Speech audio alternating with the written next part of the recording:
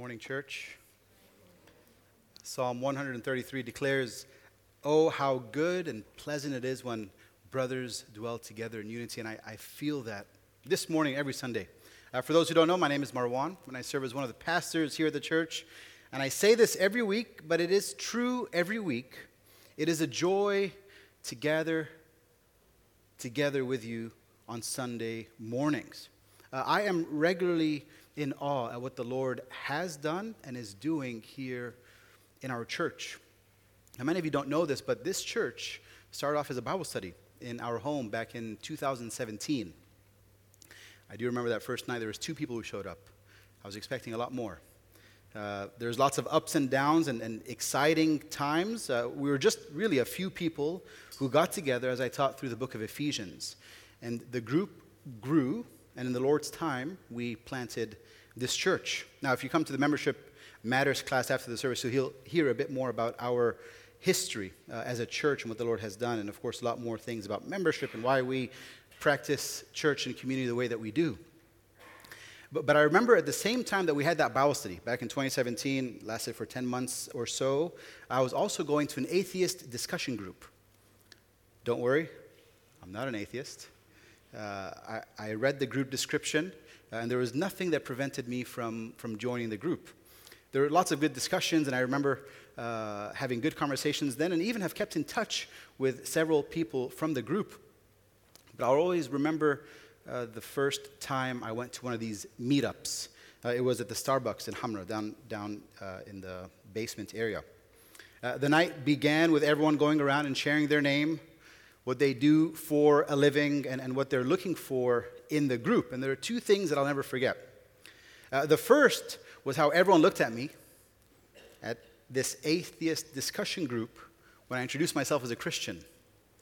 "Hello, my name is Marwan. I'm a Christian. I'm here working to try to see a church started in the city." I mean, eyes wide open.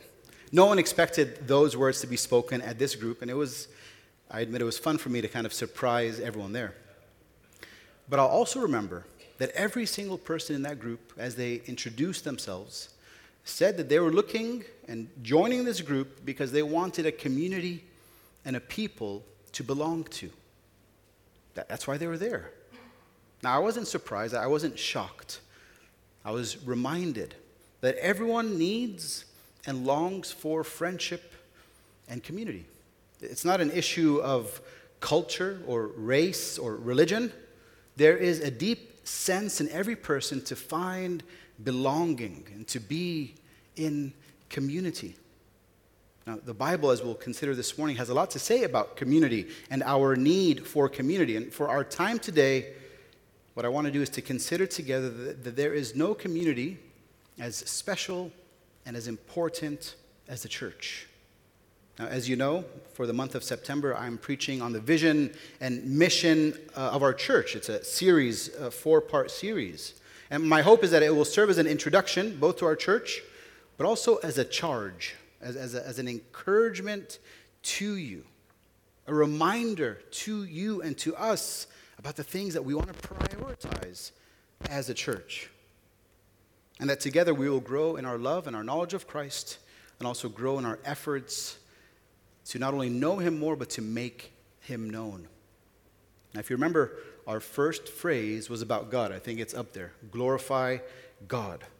Right? We considered that He is glorious and that He deserves glory. And I highlighted that our role as Christians and as a church is to reflect His glory. Right? Just as the moon reflects the glory of the sun, the church reflects the glory of the Son of God. Now, I ended the sermon last week with a bit of a transition to the rest of the series. I said that a church that glorifies God is one that loves Him and loves what He loves. But what does God love? I pointed out 3 things that we'll consider over the next 3 weeks. God loves the church, God loves the lost, and God loves His Son. And this morning, as we continue through our phrase, glorify God in community, for the city, through the gospel, we're going to take a look at the role of the church in glorifying God.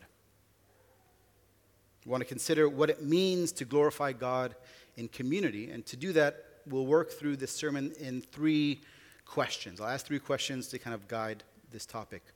Number 1, if you're taking notes, what is the foundation of community? Number 2, why is the church a special community? And number 3, how do we bring glory to God through the community of the church? With that, friends, let's pray and ask for God's help in this time.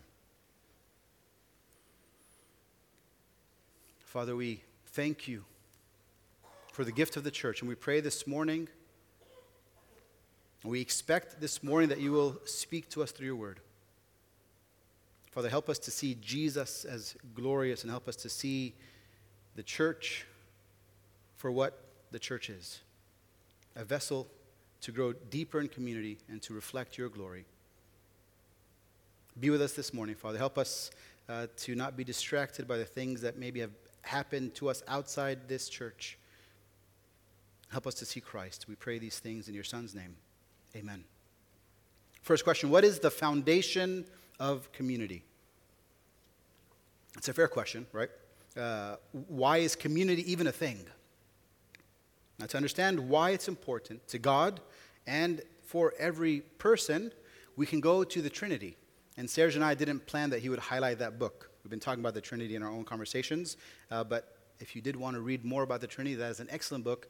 I think there's even a couple others in there that talks about the triune God. Friends, the Christian faith understands that there is one God and that he is triune. Not 3 gods, but that there is one God in 3 distinct persons, the Father, the Son, and the Holy Spirit. Some, actually I would say most, underrate the doctrine of the Trinity, but it is essential to the Christian faith. It's vital to our lives in many ways, but again, today we're focusing on community, so we'll consider how the Trinity speaks to our need and the foundation of community. Again, as we read God's word, we understand that God has always existed in community and has always existed as the triune God. There was never a time when it was just God the Father without the Son, or the Father and Son, and then a later time the Holy Spirit came out. Everyone noticed that the light just kind of dimmed a bit? I noticed all your eyes. I'm looking around. All the lights are on, so it's just a cloud. Cloud has covered the sun. If I was prepared, I would use that in some sort of sermon illustration. We'll see if it comes to me before the end of the sermon. Right, so the triune God has always existed as the triune God. In perfect harmony, perfect fellowship, perfect love. God had no needs, and he still has no needs. And so when we consider his creation of all things, it wasn't because he was lacking in any area. Right? He wasn't lonely and bored. Right? We know that God made all things as an overflow of his goodness and of his love. The Bible declares that God is love in 1 John and other places. And that can't be true if God isn't triune. Think about it with me. A solitary God can't be love because love requires an object. Right? Love has to be expressed and has to be exchanged. Real love, as we consider, requires relationship, doesn't it? Right? Before God created anything, there was nothing. And if God wasn't triune, then he wouldn't know love. And he certainly couldn't be love. Listen to how one pastor says it. From eternity past, the Father and the Son and the Spirit have been in community, in relationship. They have loved each other, and that loving relationship is bound up in the very nature of God himself. Understanding that God is triune and that creation was an overflow of God's love, we can say that community and relationships are necessary because God created us that way. Friends, your need for other people in your life isn't a sign of deficiency. It's not a sign of weakness or that you're being needy. No, your need for community is a sign of health. It's part of God's design.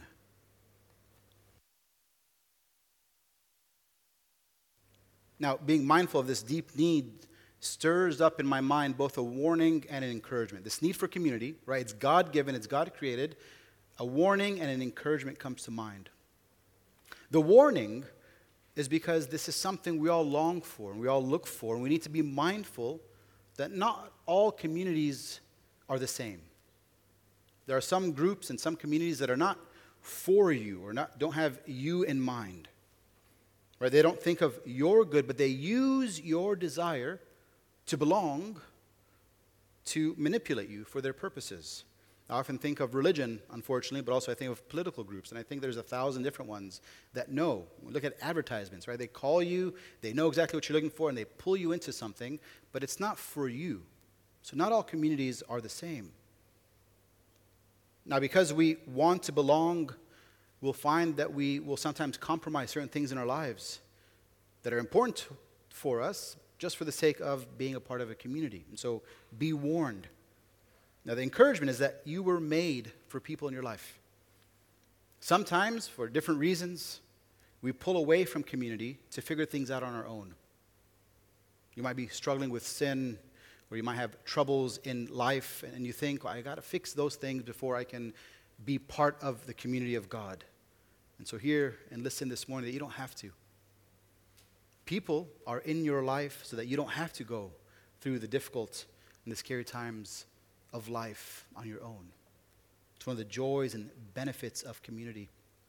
Sometimes we pull away from people when in reality, what we need is to press into community. And so my encouragement to you is that you would press into this community of God's people here at City Bible Church. Now, why is the church a special community? There are lots of communities that we can belong to, and they all can be lovely in some ways. And so we ask, what is different about the church? What makes the church more special than any other group of people? Why is the church God's prized community? Big question. In an attempt to answer that question, let me tell you about washing rice. Washing rice. The first step when preparing a rice dish is to wash the rice. Doesn't matter what rice you choose. I don't think you can go wrong with a long-grain basmati, but that's my preference. Whatever rice you choose, it needs to be washed and should be washed. You don't soak it. You don't just rinse it. You need to wash it 5 or 6 times, minimum. Fill up your bowl or pot that you have with rice with water, enough to cover it completely. Swirl your hand in thoroughly, repeatedly, and drain. You repeat this process 5 to 6 times if you're doing it right. And you'll know that you're done when the water isn't cloudy anymore, right? Then you're ready to cook. So, why is this important? Is it because there can sometimes be small rocks or bugs in the rice? That might be part of it. Is it because rice will cook and taste better once the starch is removed, or at least most of the starch is removed from the rice? That might be part of it. And so I ask myself, why do I wash my rice before I cook it? Because my mom said I need to. You see, my mother has the higher authority in the kitchen. What she says goes. I think that's a universal rule. Mothers always have the right of authority in the kitchen because they're the ones who taught us, right? And so let's ask the question again. Why is the church God's chosen community? He said so. He's God. He has the higher authority in this area and really every single area. Now, as I'm preparing my notes, I'm fine with this answer. I'm happy just to go on to the next section, but I realize that might not be deep enough of an answer just to say, well, God said it. It's not enough at least to establish the point, and so let's consider it further. The church should be regarded as important to Christians because of its importance to Christ. Let me say that again. The church should be regarded as important to Christians because of its importance to Christ. I'm going to just kind of rapid fire through some of these verses. Matthew chapter 16, verse 18 tells us that Christ established the church. He founded the church himself. Acts chapter 9, verse 4 tells us that he purchased the church with his blood. In Ephesians and in Colossians and in 1 Corinthians, we're told that the church is the body of Christ. The church is the bride of Christ. In Romans chapter 8, in 1 Corinthians chapters 3 and chapter 6, Ephesians chapters 2 through 4, we read that the church is a dwelling place of the Holy Spirit. God's plan to evangelize this lost world is through the church. God's plan to grow you to maturity in Christ is in and through the local church. Friends, the church is God ordained as the primary place of belonging in your life. Let me encourage you with something here. Dear Christian, you were made for the church. Having friends that are believers is a wonderful thing, but that doesn't replace the church.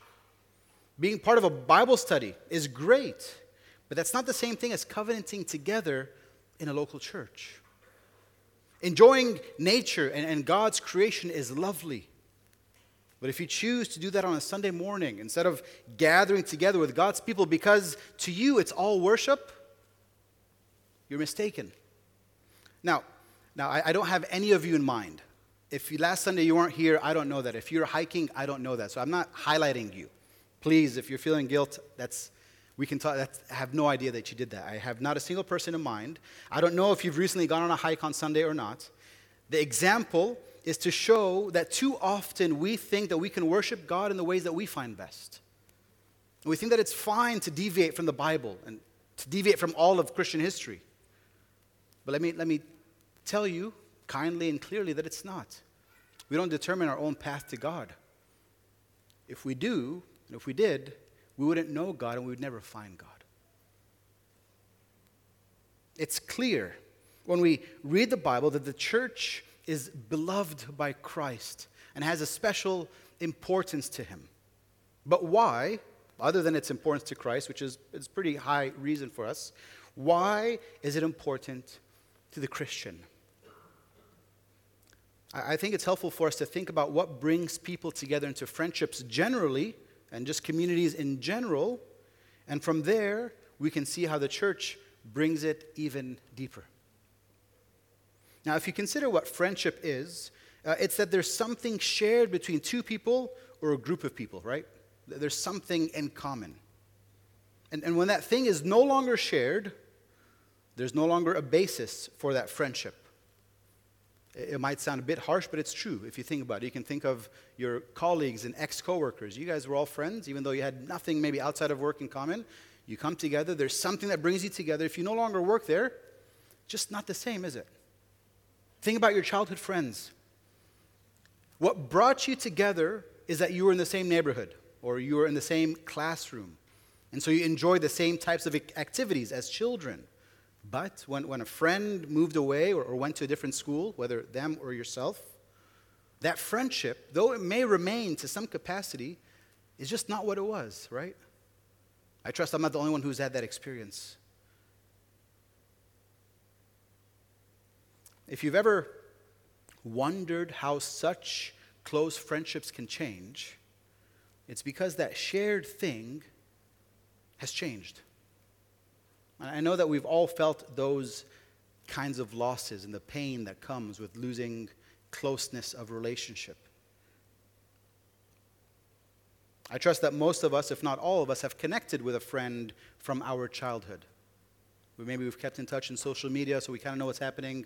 We were very close as children, and somehow we connect again.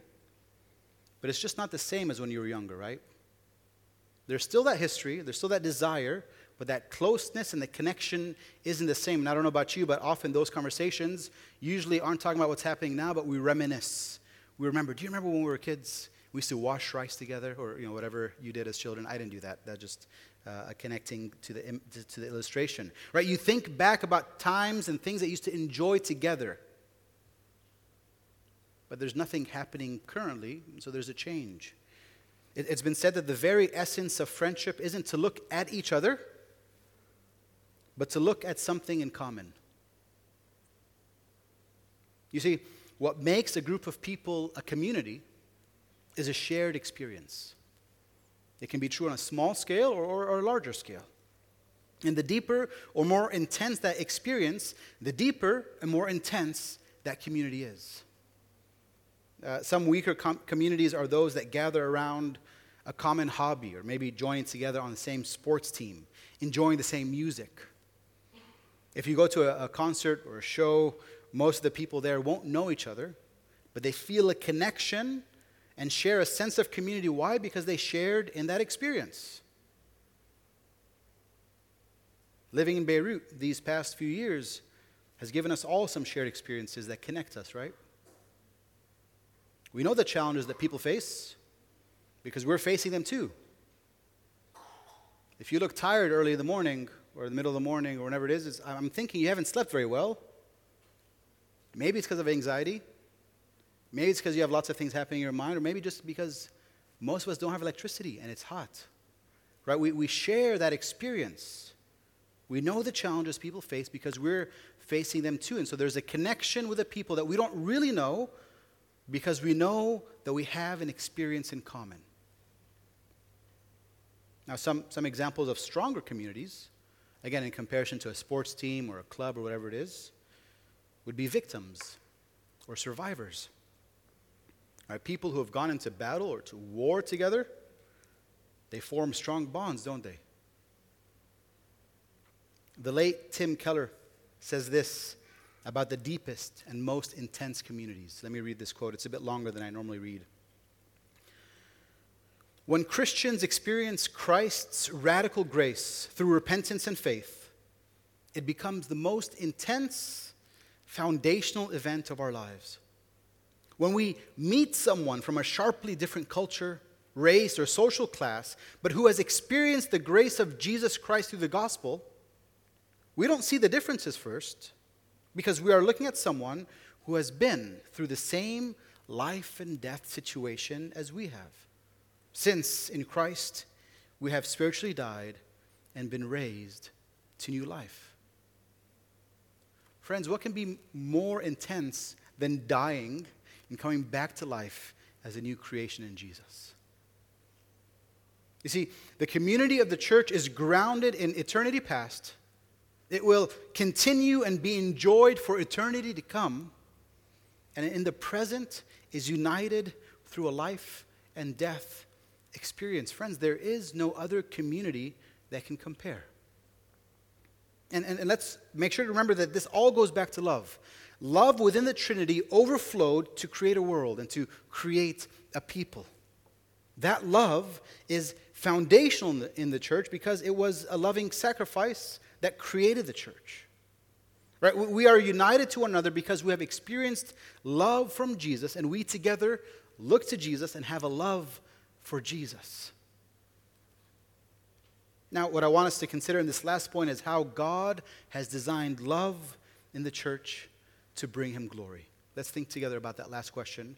How do we bring glory to God through the community of the local church? How do we bring glory to God through the community of the local church? Look with me to John chapter 13, verses 31 through 35. It's not in your bulletin, but it will be on the screens, or you can, again, turn in your Bible. John chapter 13, verses 31 through 35. When he had left, Jesus said, Now the Son of Man is glorified, and God is glorified in him. If God is glorified in him, God will also glorify him in himself, and will glorify him at once. Little children, I am with you a little while longer. You will look for me, and just as I told the Jews, so now I tell you, where I am going, you cannot come. Verse 34, I give you a new command. Love one another. Just as I have loved you, you are also to love one another. By this, everyone will know that you are my disciples, if you love one another. On the night that Jesus would be betrayed, he tells his disciples that he will glorify God the Father by laying down his life. Jesus will lift up his Father by bringing himself down low to the point of death. And it's with this preface that Jesus gives this command about loving one another. Now, you might read this and you say, wait, this isn't a new command. This sounds very familiar to the great command, right? The greatest commandment. It sounds like the summary of the 10 commandments, right? And so loving one another isn't a new command. The newness of this command comes in that they are to love one another as Christ has loved them. Now, I'll develop this more in just a minute, but what I want you to notice is that our love for one another is what people will see.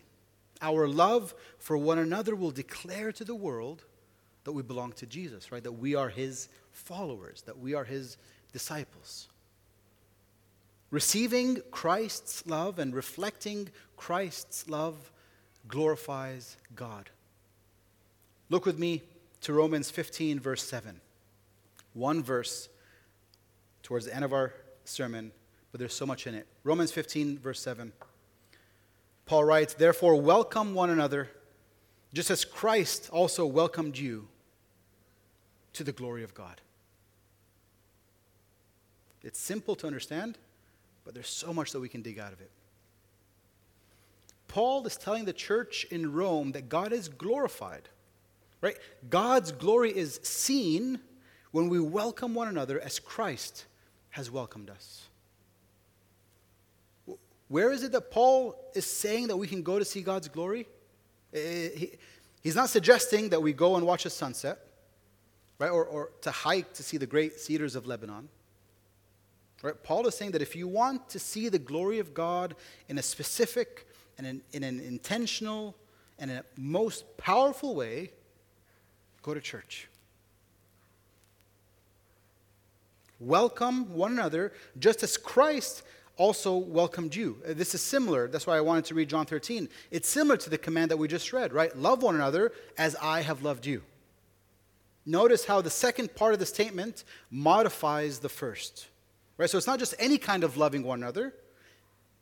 It becomes deeper and more specific because of the second half.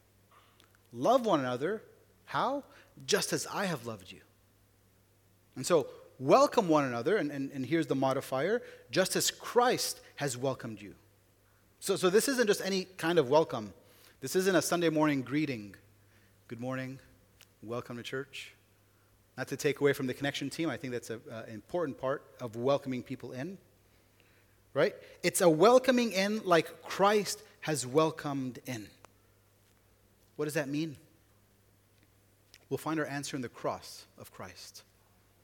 You see, the Bible is a story of a pursuing love. In the very beginning, humanity was in community with God, right? They enjoy the presence of God, and they were in perfect peace. But that community broke when we doubted God's word. We believed the word of another over the word of God. And that's how sin entered the world, and it ruined everything. It separated us from God, and the Bible describes all of humanity as God's enemies. It describes every single one of us as being dead in our sins and in our trespasses. And the Bible is very clear that the punishment of this sin is an eternal death. But God, out of his goodness and out of his love, pursued us. God made a way for his punishment to be taken on by a substitute. A perfect sacrifice would be accepted and was needed, but there's no one who's good. There's no one who is perfect. And so God himself came down. It's incredible. It's something that's familiar to many of us, but if we pause and consider what God has done through his son Jesus, it is incredible. He bore our sin, and he took his own punishment upon himself. That's what the cross is all about. Jesus died as a sacrifice, right, as a substitute in the place of every person who would believe in him. And friend, let me encourage you this morning, even more than encourage you, let me plead with you to believe. There is life for you in Jesus, but there is death everywhere else. There is rest for you in Jesus, but everywhere else there is working to no end. Jesus died on the cross and was raised from the dead, and by faith, we too have died with him and have been brought to new life. If you've never trusted in Jesus as the only one who can save you, friend, you can do that now by putting your hope and your trust and your efforts. You lay down all your efforts and you say, I believe that you've done enough. I believe, Christ, that you've done everything that needs to be done in order to bring me back into community, in order to bring me back into a right relationship with God and find rest for your soul. I wonder if you've ever noticed the red doors that you walk through to enter the church. Go ahead and turn around. Take a moment while I drink my water. Take a look at those red doors as someone walks in. You're fine, Dilvan. Nothing happened. That had nothing to do with you. It just was coincidental. We chose to follow an old Christian tradition and paint the doors red to remind us that we enter the church through the blood of Jesus. We come into the church through the finished work of Jesus on the cross. Now, those big, oversized red doors are open wide for anyone to come. No matter where you came from, no matter what happened to you before you walked in, they symbolize that through the blood of Jesus, there is welcome and belonging for all who call upon his name. You see, Christ has welcomed us into his world by laying down his life, and one of the most powerful ways we show our love for one another is by welcoming one another into our lives. Right? There's certainly an aspect that we can consider about how we welcome someone in who's on the outside, but this text and Jesus' command in John 13 is talking about love for one another. Not love for the world or love for the lost, but for other Christians. And we do that by saying, right, we say the world has told us to divide because of our race or because of what's happened in our history or our social status or whatever it might be. The world tells us to divide. But we claim and declare that in Christ we have unity and we have belonging. Because we are reconciled to Christ, we are also reconciled to one another. You see, our identity in Christ has now become our primary identity.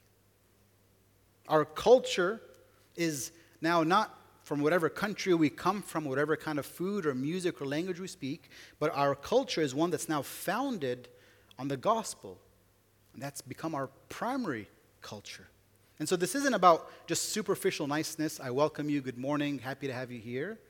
It's an understanding that we have a deep and eternal connection and community. And friends, this spiritual reality is to be lived out and to be seen in this gathering. If our salvation and belief in Jesus doesn't work itself out towards love for one another, then the Bible puts a big question mark on your faith. It questions whether you are truly a believer if you don't have love for one another. And that's why Paul confronts Peter in Galatians chapter 2, as Emma read that passage for us. Right? Peter was preaching a gospel of peace and a gospel of reconciliation, a gospel of salvation for all who would believe. And he enjoyed the fruits of that beautiful message. Fellowship and meals with others. Doesn't matter where your background is from, whether Jew or Gentile. But what happened? When all of a sudden these Jews came from Jerusalem, he started feeling afraid. What are they going to think of me? So he acted opposite to what the gospel declares. He brought division into what Christ has united. Again, all kinds of differences that the world will tell us to separate over. Different ethnicities, different cultures. But when we love one another, the world takes notice. The world looks at you and says, what's this person from the Far East doing with someone in the Middle East and also having a meal with someone from the West? It's like the beginning of a joke. But then at the end you say, it's not a joke. This isn't a setup for a joke. This is the beauty of what Christ can do. Tears down the walls of separation. Friends, they'll look at our love for one another And they'll know that there has to be something greater than ourselves to have brought us together. And that's my prayer. That's my prayer, that we would be a church that would welcome one another and would love one another as Christ has welcomed and loved us. And that through this community, God would be glorified. Friends, we have shared an experience unlike any other. And so when we gather together around the work of Jesus. We encourage one another with the good news of Jesus. And together, as the author of Hebrews writes, we will live this life and run this race with our eyes. Again, remember, we are looking together at something. That's what brings us together. With our eyes fixed on Jesus, who is the author and the perfecter of our faith. To him be all glory and honor and power forever and ever. Amen. Let's pray. Lord Jesus, we thank you for the work on the cross. We thank you for not only uniting us to you and to God the Father, Lord, but that you brought unity and community amongst one another. Father, we do pray. We recognize that we do bring in our baggage and our challenges and our backgrounds and all these things. We bring in what the world has shown us to divide, and we bring it into the church. And Father, we pray that you'd be gracious to us. Lord, that both for our good and ultimately for your glory, we would be a people that love one another as you have loved us. And that would be attractive. That appearance and that experience would draw people who don't know you to know you.